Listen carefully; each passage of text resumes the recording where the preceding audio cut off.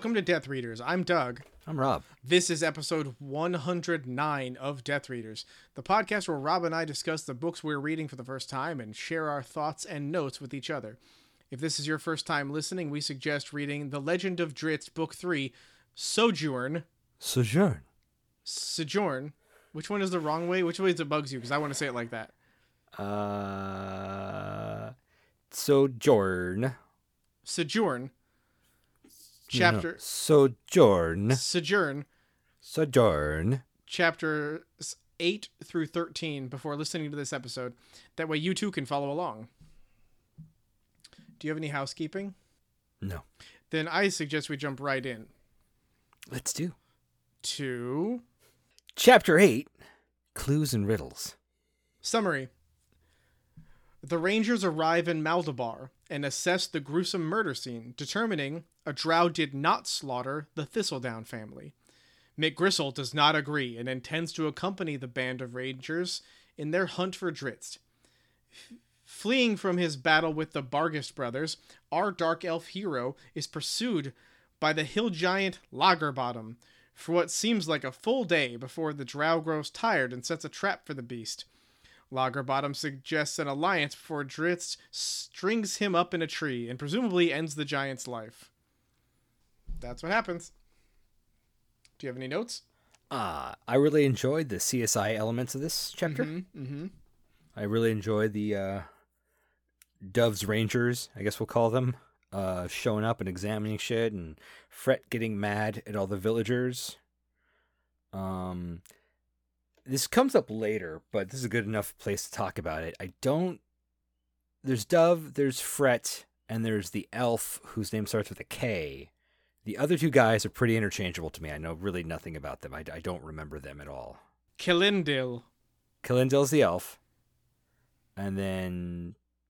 There's two other people whose names I don't remember. People. Right, who are just like there, and I wish they just had something a little more... Or they give weren't one an there. eye patch or something. Yeah. But no, I like the investigation. I like Dove's dawning sense of Drizzt's innocence. It's not bad. It seems to be deliberately in reference to or allusion to at least the sequence in Two Towers where Aragorn discovers the goblin fight where Merry and Pippin had been captured, and he assesses the ground nearby to determine that two halflings were here and they ran off and were bound, and look, they've cut their bonds here and they run into the trees. That's what this moment reminded me of, very and again, to me, seems very clearly like in reference to, or informed by at least, that concept of what a ranger is. That's a really good point, and I hadn't considered that, and I think you're exactly right. Thanks. Do you have any more notes in that chapter? I don't. Well, let's move on to... Chapter 9, The Chase. Summary. The Rangers, Fritz and Roddy, discover Ulugul's half-transformed dead body as they search for the Thistledown's murderer. Dove and her compatriots discern that a drow couldn't have committed the acts in the destroyed farmhouse, and correctly deduce that Drizzt is not only innocent of those crimes, but seems to have gone after the true murderers and avenged the farmers' deaths. Drizzt, aware he's been followed, sends Guinevere after the Rangers. I guess to get intel. But can he talk to the cat? How would he learn anything by using the panther as a scout? Anyway, Guinevere is detected and shot up with an arrow while escaping the Rangers' camp. That's really like a note hidden in a summary, because like it made me wonder, like, how do they communicate? Like, Drizzt can talk to Guinevere, but the cat, how does he get... What good is it to send it out as on a scouting mission if when it comes back it can't be like, okay, here it is, six dwarves, 3 orcs. Like, it can't tell you anything, so what's the fucking point? It could be like Trigger, and he could like paw the ground when he asks questions. I guess. Or growl menacingly when he says, do they intend me any harm, or do they not? Or I don't guess. No, you make good points. It's just like it's a fair point though. It's one of those things that it just happens because I say so, not because I've set up this communication or this thing. Or like later we get the interactions where like Guinevere's like, "Oh, I'm nudging you hard. I'm nudging you. That means I'm communicating something, and you can all pick up on it." It's like that like affirmatives or negatives. I think you could easily discern. I discern that from my pet. Yeah, but like specifics are beyond them, and so that's where it seems like an odd thing to do, to send out a nonverbal party member after intel. Do you have any notes?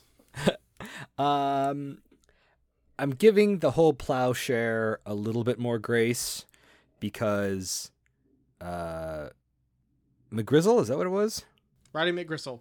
McGristle recognized it as belonging to the Thistledowns, and they were able to, help it paint a picture. Although, again, I still think you could have had there's a frying pan missing from this rack of frying pans, and we found the frying pan. The fact that he went to the great lengths for the plowshare still seems the only thing I can think of is that it's a bladed weapon, so therefore potentially more deadly, or it's a bladed tool, and it has a curve. Plowshares tend to be basically big scythes, right? So right, like I think so. It's kind of like a scimitar, and it's broken, meaning it might be easier to wield one-handed like a scimitar.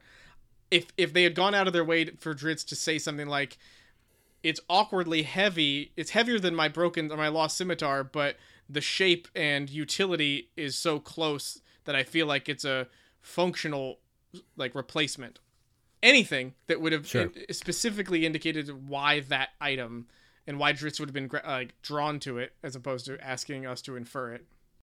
Yeah, because I had to actually look it up. It's one of those things I'd always heard of because they talk about soldiers beating their swords into plowshares, but I never actually, knew what one looked like. So I looked it up. I'm like, oh, this thing is awkward as hell. Yeah.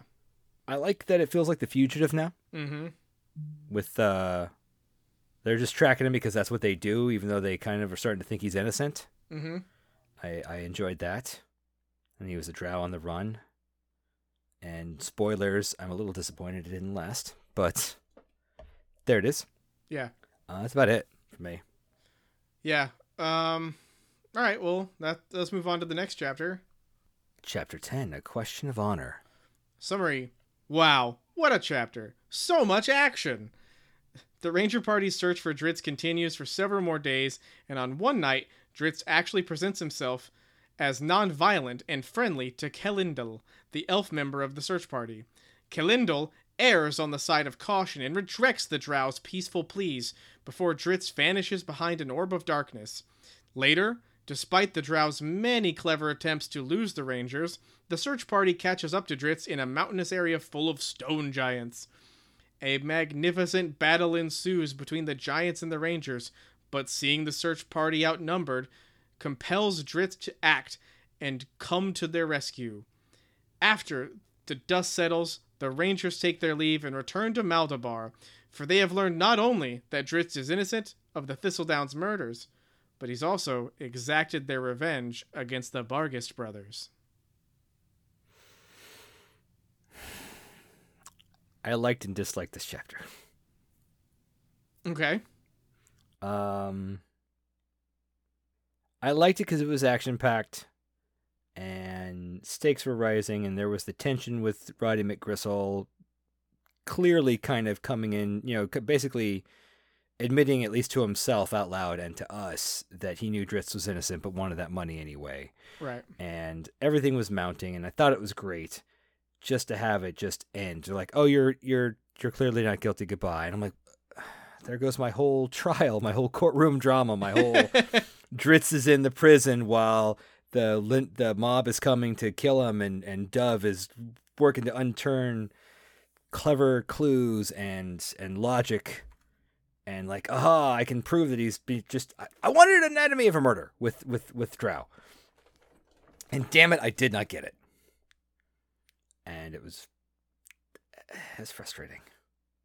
Because I guess in a sense, I guess I was surprised again because he took it in a direction, but it just felt like way more.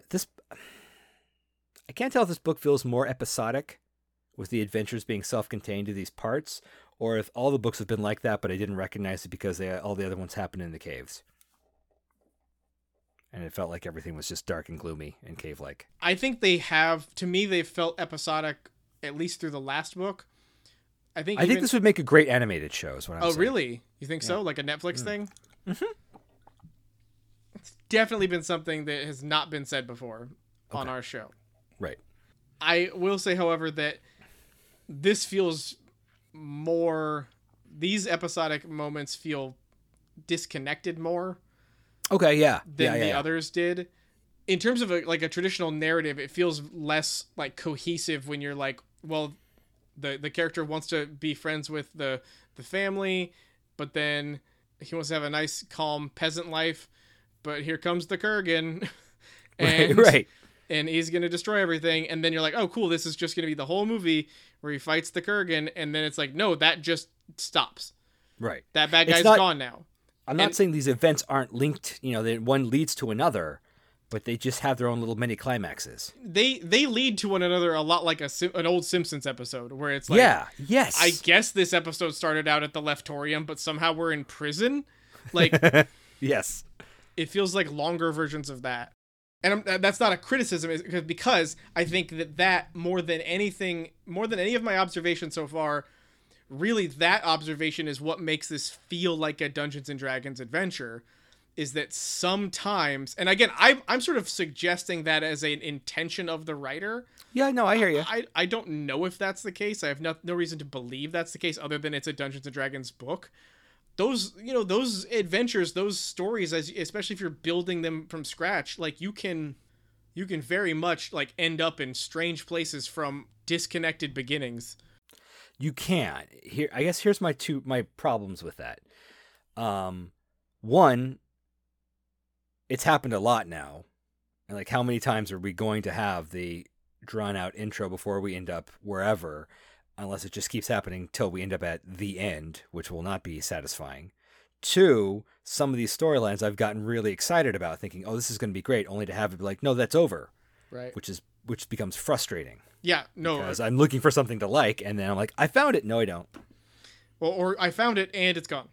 Yes. It like Dopplers at you. Absolutely. I can appreciate that because I'm experiencing it also. I do, however, especially by the end of this book, have a theory about why it's happening. Okay. More than just it's to make it feel more like D&D. I think there's another reason. Mm-hmm. Well, I will be interested in that. My note in this chapter is that I really like the Ranger party's dynamic. I like how gruff and off-putting Roddy McGriddle is, and how reasonable everyone else is. I think it's kind of funny, and it reminds me of the relationship Boromir has with the rest of the Fellowship, especially at the end of of Fellowship, where he starts to be like, what if we took the ring to Gondor? And they're like, shut the fuck up, Boromir. What is wrong with you? Why would you suggest such a stupid fucking thing? You fucking weak-minded man. Ugh. Disgusting. And I wonder if that's also partially deliberate. Like, I have a feeling that Salvatore took quite a lot of influence from. Oh, I agree. I mean, well, I can infer that, but let me read about the author section of my book. Okay. R.A. Salvatore was born in Massachusetts in 1959. His love affair with fantasy and with literature in general began during his sophomore year of college when he was given a copy of Junior R. Tolkien's The Lord of the Rings as a Christmas gift. He promptly changed his major from computer science to journalism. He received a Bachelor's of Science degree in communications in 1989 and returned to the degree he always cherished, the Bachelor's of Arts in English. He began writing seriously in 1982, penning the manuscript that would become Echoes of the Fourth Magic. His first published novel was The Crystal Shard from TSR in 1988, and he is still best known as the creator of the Dark Elf Drizzt, one of fantasy's most beloved characters. So yeah, I think it's in there. how annoyed with his parents do you think he is that he didn't have a second name starting with A? Not annoyed enough to go get his name changed. Because, George did it.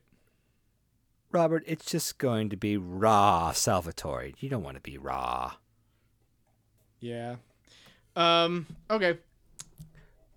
Side note. Yep. Did George really do that, or is that you being silly muggins again? Did George really do what? Add an R to his name. Oh, no, I'm just saying that, like, I don't know if it was, well, what's happening? I thought maybe you were doing one of your classic bits. And A, I stepped on it, and B, I didn't want to just ask, really? Did George R. Martin actually add an R to his name so he could be like J.R.R. Tolkien? That wasn't the comparison I was trying to draw. Oh, because you're like, George did it. George did have a name. Oh. Okay, but George did it has a little more agency on the subject, like he went out and did something, not like he just had it. So that's my confusion. I'm sorry. I want to hear you. I want to help build with you and grow with you. Okay. Okay. Do you have any more notes in that chapter? I don't. Well, that brings us to Part 3, Montolio. Summary. Drizzt just basically says he's an atheist. Yep. My note here is Drizzt questions that the concept of gods as they appear in the Forgotten Realms are actually beings. He submits that the god of any single thing, be it an ideal or virtue, is perhaps just the name we give to one such a personification. Is Lolth a real Spider Queen, or is she just the drow-made symbol of their own social mores?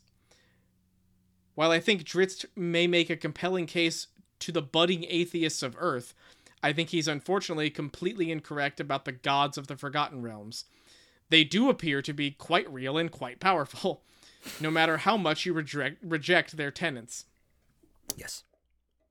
So, I mean, it's like watching an actual miracle happen and then go, nah, nah, like the whole regularly communing with the equivalent of that god's angels. Yeah, or getting that whole the spirit warrior like spell. Yeah, that whole thing happening is like that happened. Yeah, that's documented. That's quantifiable. That is under special circumstances repeatable. Yeah. Now, whether or not the thing that bestows that power on you is actually a deity of some kind, right? I guess that is a fine thing to debate. I guess it is, but then again, maybe the person debating it could just be wrong about what a god is. I mean, right. So you're back to square one. It's pointless. Right. It's a waste of time. My one note in this is college freshman Drizzt. Yeah, it felt like watching the Penn and Teller's bullshit episode on atheism when I was 14, and being like, this is great, but that's that deep. Right. And I guess my thought is, as I commented here, that like, again, he has to be writing for an audience. Maybe he really is seeking out in 1988 or whenever this book, 1992, 92, I think, seeking out like those, like I said, burgeoning atheists, the young, sure. People giving voice to the 14-year-olds, right? Who are questioning and looking for somewhere to find a perch in their questioning, and sure. He's providing it potentially. So it's fine. It just, again, I hate those fucking interstitials. I hate those little things. They're so bad. Yeah. All right. Well, then, if you don't have any more notes, let's move on. Chapter 11, Winter. Summary. This chapter introduces us to Montolio, the aged blind ranger with many animal friends who's used his owl Hooter to keep tabs on Drizzt and monitor his survival during the winter months. As the days grew colder, Drizzt found himself unfamiliar with winter survival techniques and had to learn nearly everything from scratch. How to build a fire, how to ice fish, and all the many ways those two skills intersect. He took shelter with a brown bear in its cave before winter gave way to spring, when Drizzt left the stirring bear to its cave and made his way to a smaller, less crowded cave a little south.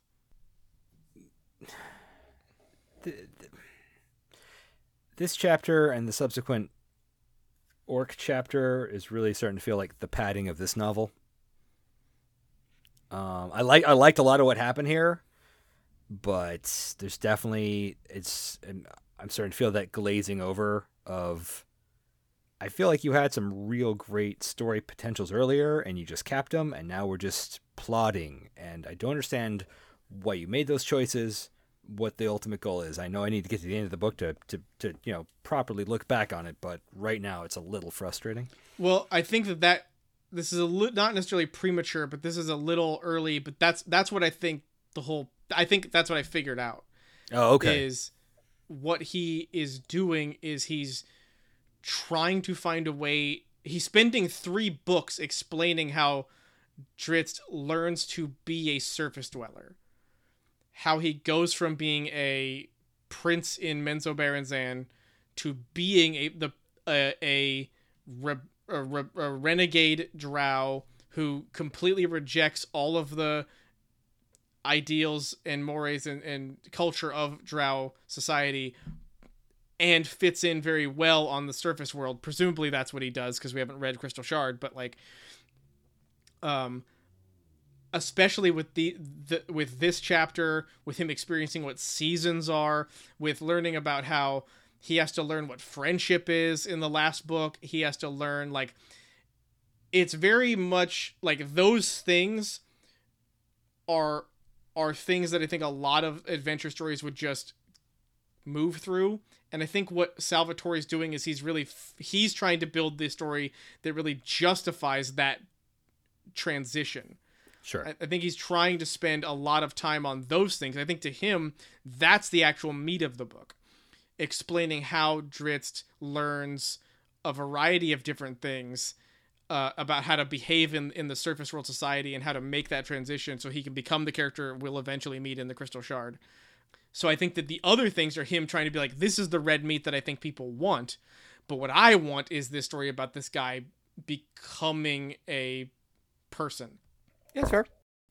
I don't think he necessarily went about it effectively, but again, I guess I have to wait to the end of the book to judge that. I wouldn't even disagree with you. I think that there's potential, like, okay, so this whole idea reminds me a lot of Mary Shelley's Frankenstein. Mm-hmm. I've got to know on that coming up. This very chapter. In Frankenstein, after the monster, the creature, finds his way to a literal. I guess we can wait. It's the same. It's the fucking note you're gonna make. I can let you make it. No, I don't need to make it. I don't care. Yours is gonna be better. Make it. Well, he literally in the book, if you read it, he finds himself outside the cabin, like a woodland cabin of an old blind man who takes him in and essentially teaches him how to read and how to function and speak. And fairly certain there's a violin involved, fairly certain music's involved. It's been a couple years since I read that book. It is very similar to what will happen in the following chapters. I think that what he's doing is he's taking that idea of that experience and he's making it 3 books that have a series of semi-unrelated but connected, like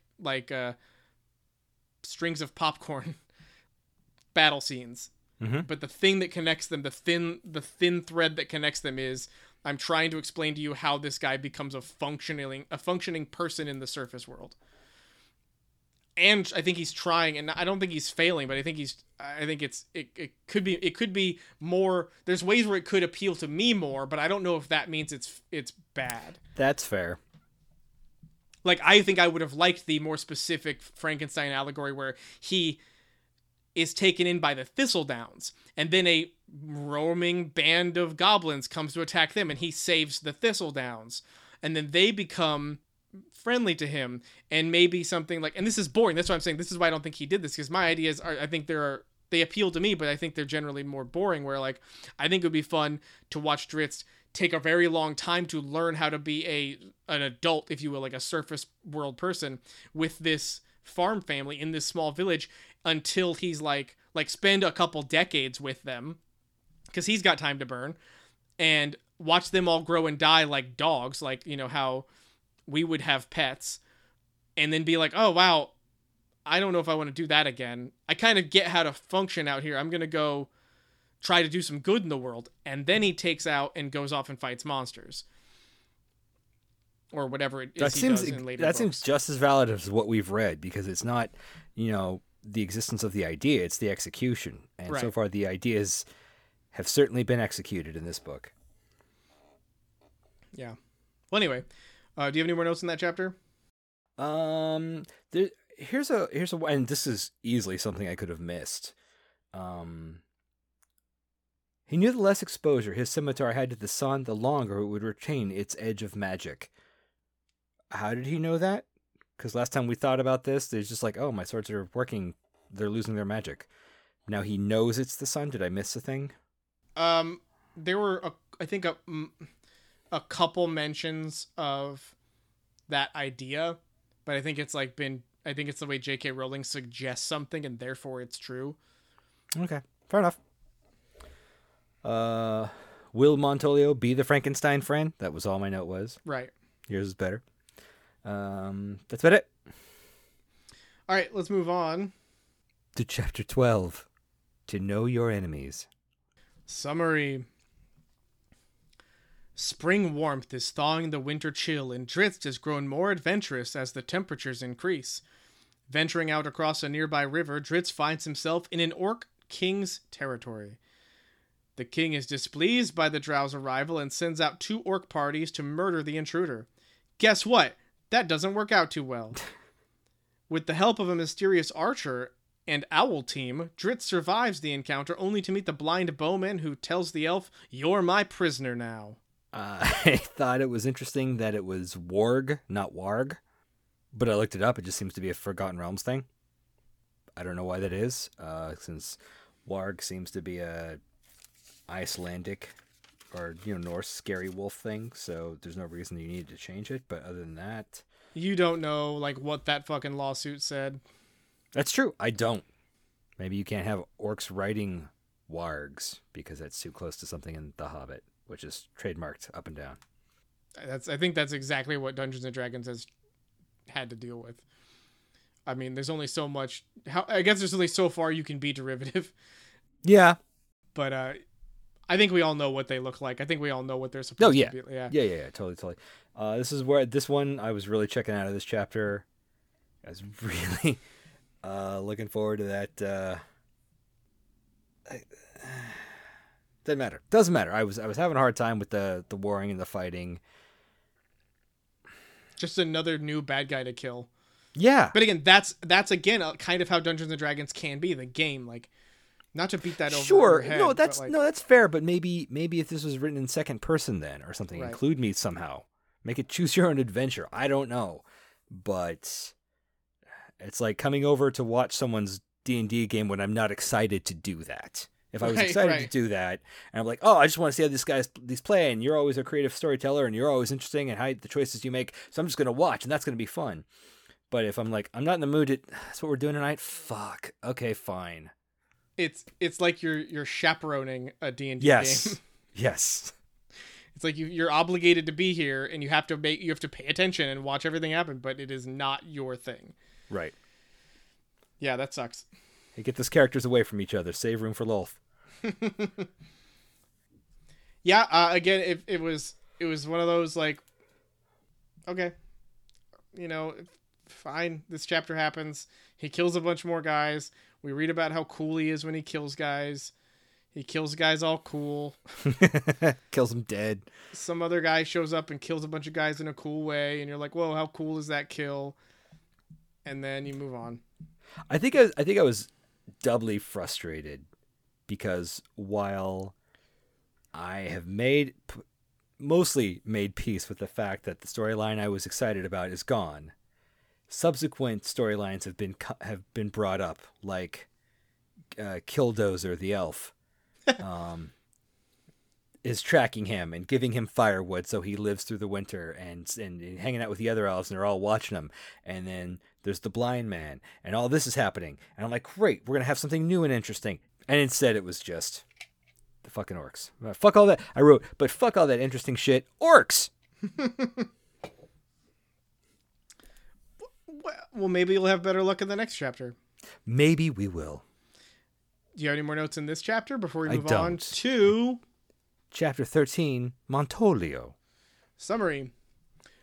Montolio welcomes a reluctant Drizzt into his home, a series of lean-tos and holes in the ground surrounded by evergreens.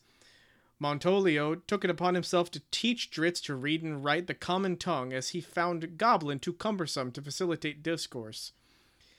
As they became closer, Montolio gifted Drizzt 2 scimitars, a gift for which the drow was most grateful. So, I get your description of Montolio's house.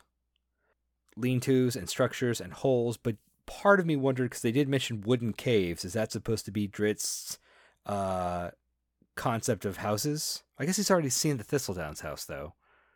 Yeah, I think it literally meant, like, tunnels. Like imagine... Like wooden-lined caves, or... yeah, like, I was thinking, like... a hobbit house. Like a mine. Like, okay. if you think of how, okay. like, a mine, if you could describe Shored that up. as, like... Yes. Oh, okay. I didn't think about that. Sure. So not proper houses, not proper, like, that's what I was describing as, like, as holes in the ground. Mm-hmm. They're not proper caves, but they kind of are. Right. That makes sense. Remember, like, how you ever go to the Alaska Native Heritage Center? Yeah. Or the museum and see their Alaska Native, like, exhibits? There were, like, I don't remember which tribe or people it was, but there were some that would dig big holes in the ground like that, and then, like, that would be where they would dwell, is, like, essentially like dirt igloos. Digloos. That's not what they were called. But where they would have like stairs or like ladders that would let them climb up and outside onto the tundra or wherever, and then, like, do whatever they needed to do. I kind of imagined it was like that, but I have that point of reference. So, like, Sure. Yeah. Could be a number of the things we're describing. No, it's a good point. And as I was saying it out loud, I'm like, nope. I am certainly wrong about this. I made a mistake, and I am going to be honest and admit it. That's big of you. Also, might not be that much of a mistake. Just be you're asking for clarification is not the same as making a mistake. No, because if I've asked for clarification. See, now that, my friend, for clarification, that specific thing, it's not a mistake. It's the word I wanted to make. Is the word I wanted to make happen. That might be a mistake. Nope, not a mistake. It's a new word that I, like Shakespeare, have invented. And keep doing that. It's not that easy. I'm sorry, Shakespeare kept inventing words too. It's what we do. It's us. What we do. Genii. That's not my word. It's not my word. The point is, I've lost my point. What was I saying? You were making up words and talking about how you and Shakespeare are the same guy, and, like, it was a bunch of stuff that sounds like the kind of, verbal expression that you would get before someone begs you to buy them booze on a street corner. And I'm just hoping that's not where this leads next. I mean, just a little bottle? I'm not buying you anything. How about some change? Can you spare some change? No. Ugh. I know what you're going to do with it. Wow. Bake your wife a birthday cake. Yeah, I am. Because you just did that. I mean, nobody's listening to know that just happened, but you just did that. He's a great guy, ladies and gentlemen. Don't listen to me. Say cruel things about him. He's a gentleman and a scholar. Like Shakespeare. He's a bit more of a rascal, wasn't he? I'm a rascal. Anyway, do you have any more notes on this chapter?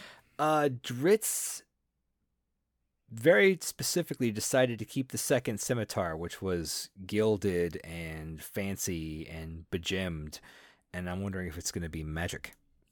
Oh, that's a clever thought.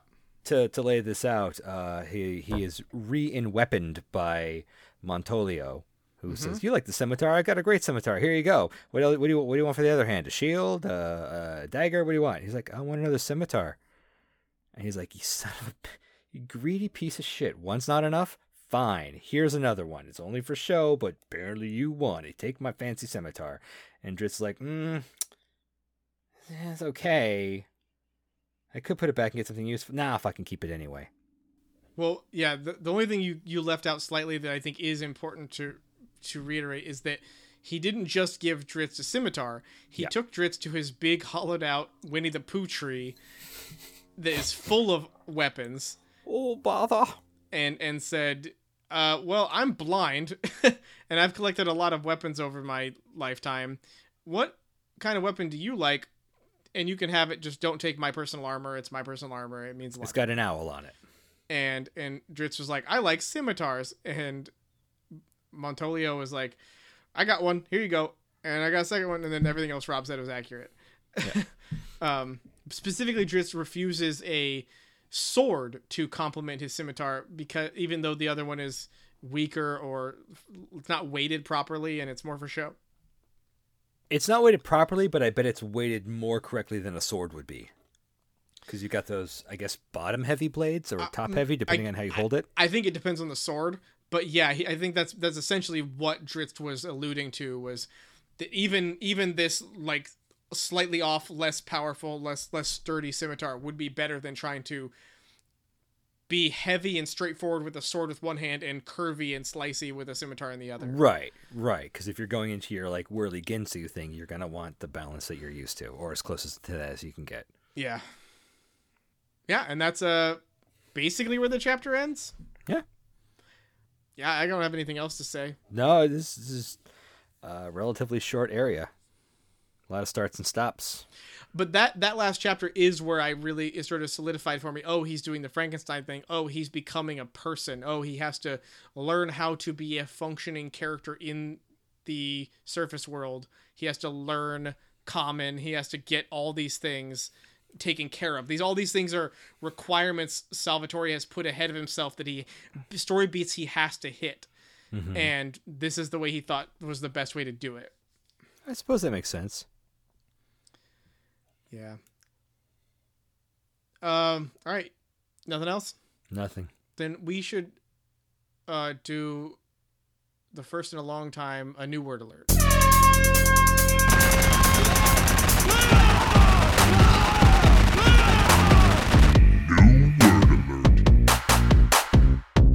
What?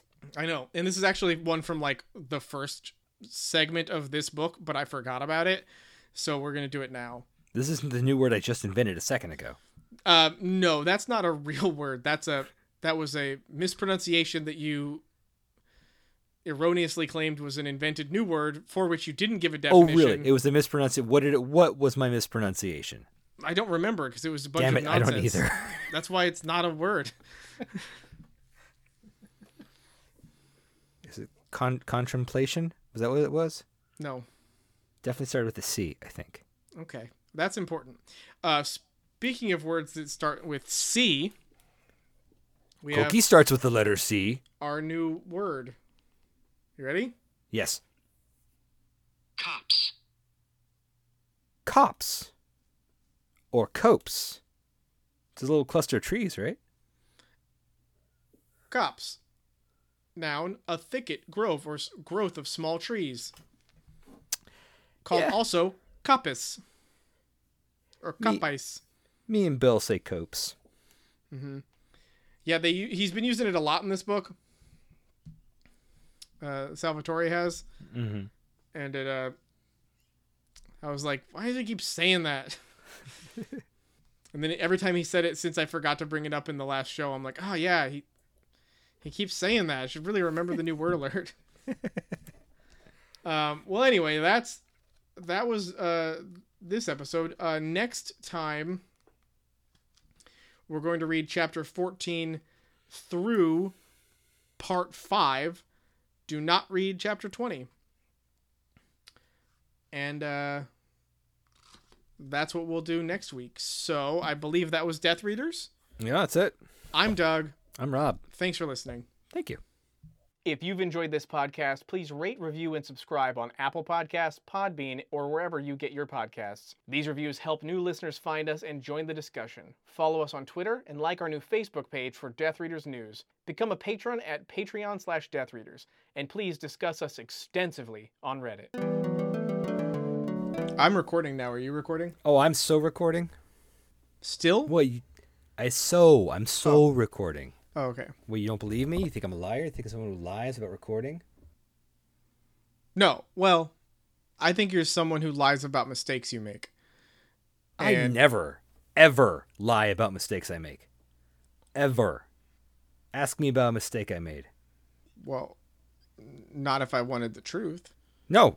Ask me, I will tell naught but the truth. Is there a bird outside your window? Yes. And that's not a mistake. But there is. I guess it depends on how you feel about birds. It's not my mistake. You were very enthusiastic about that, about confirming that bird. I take responsibility for all my birds. Bird dins.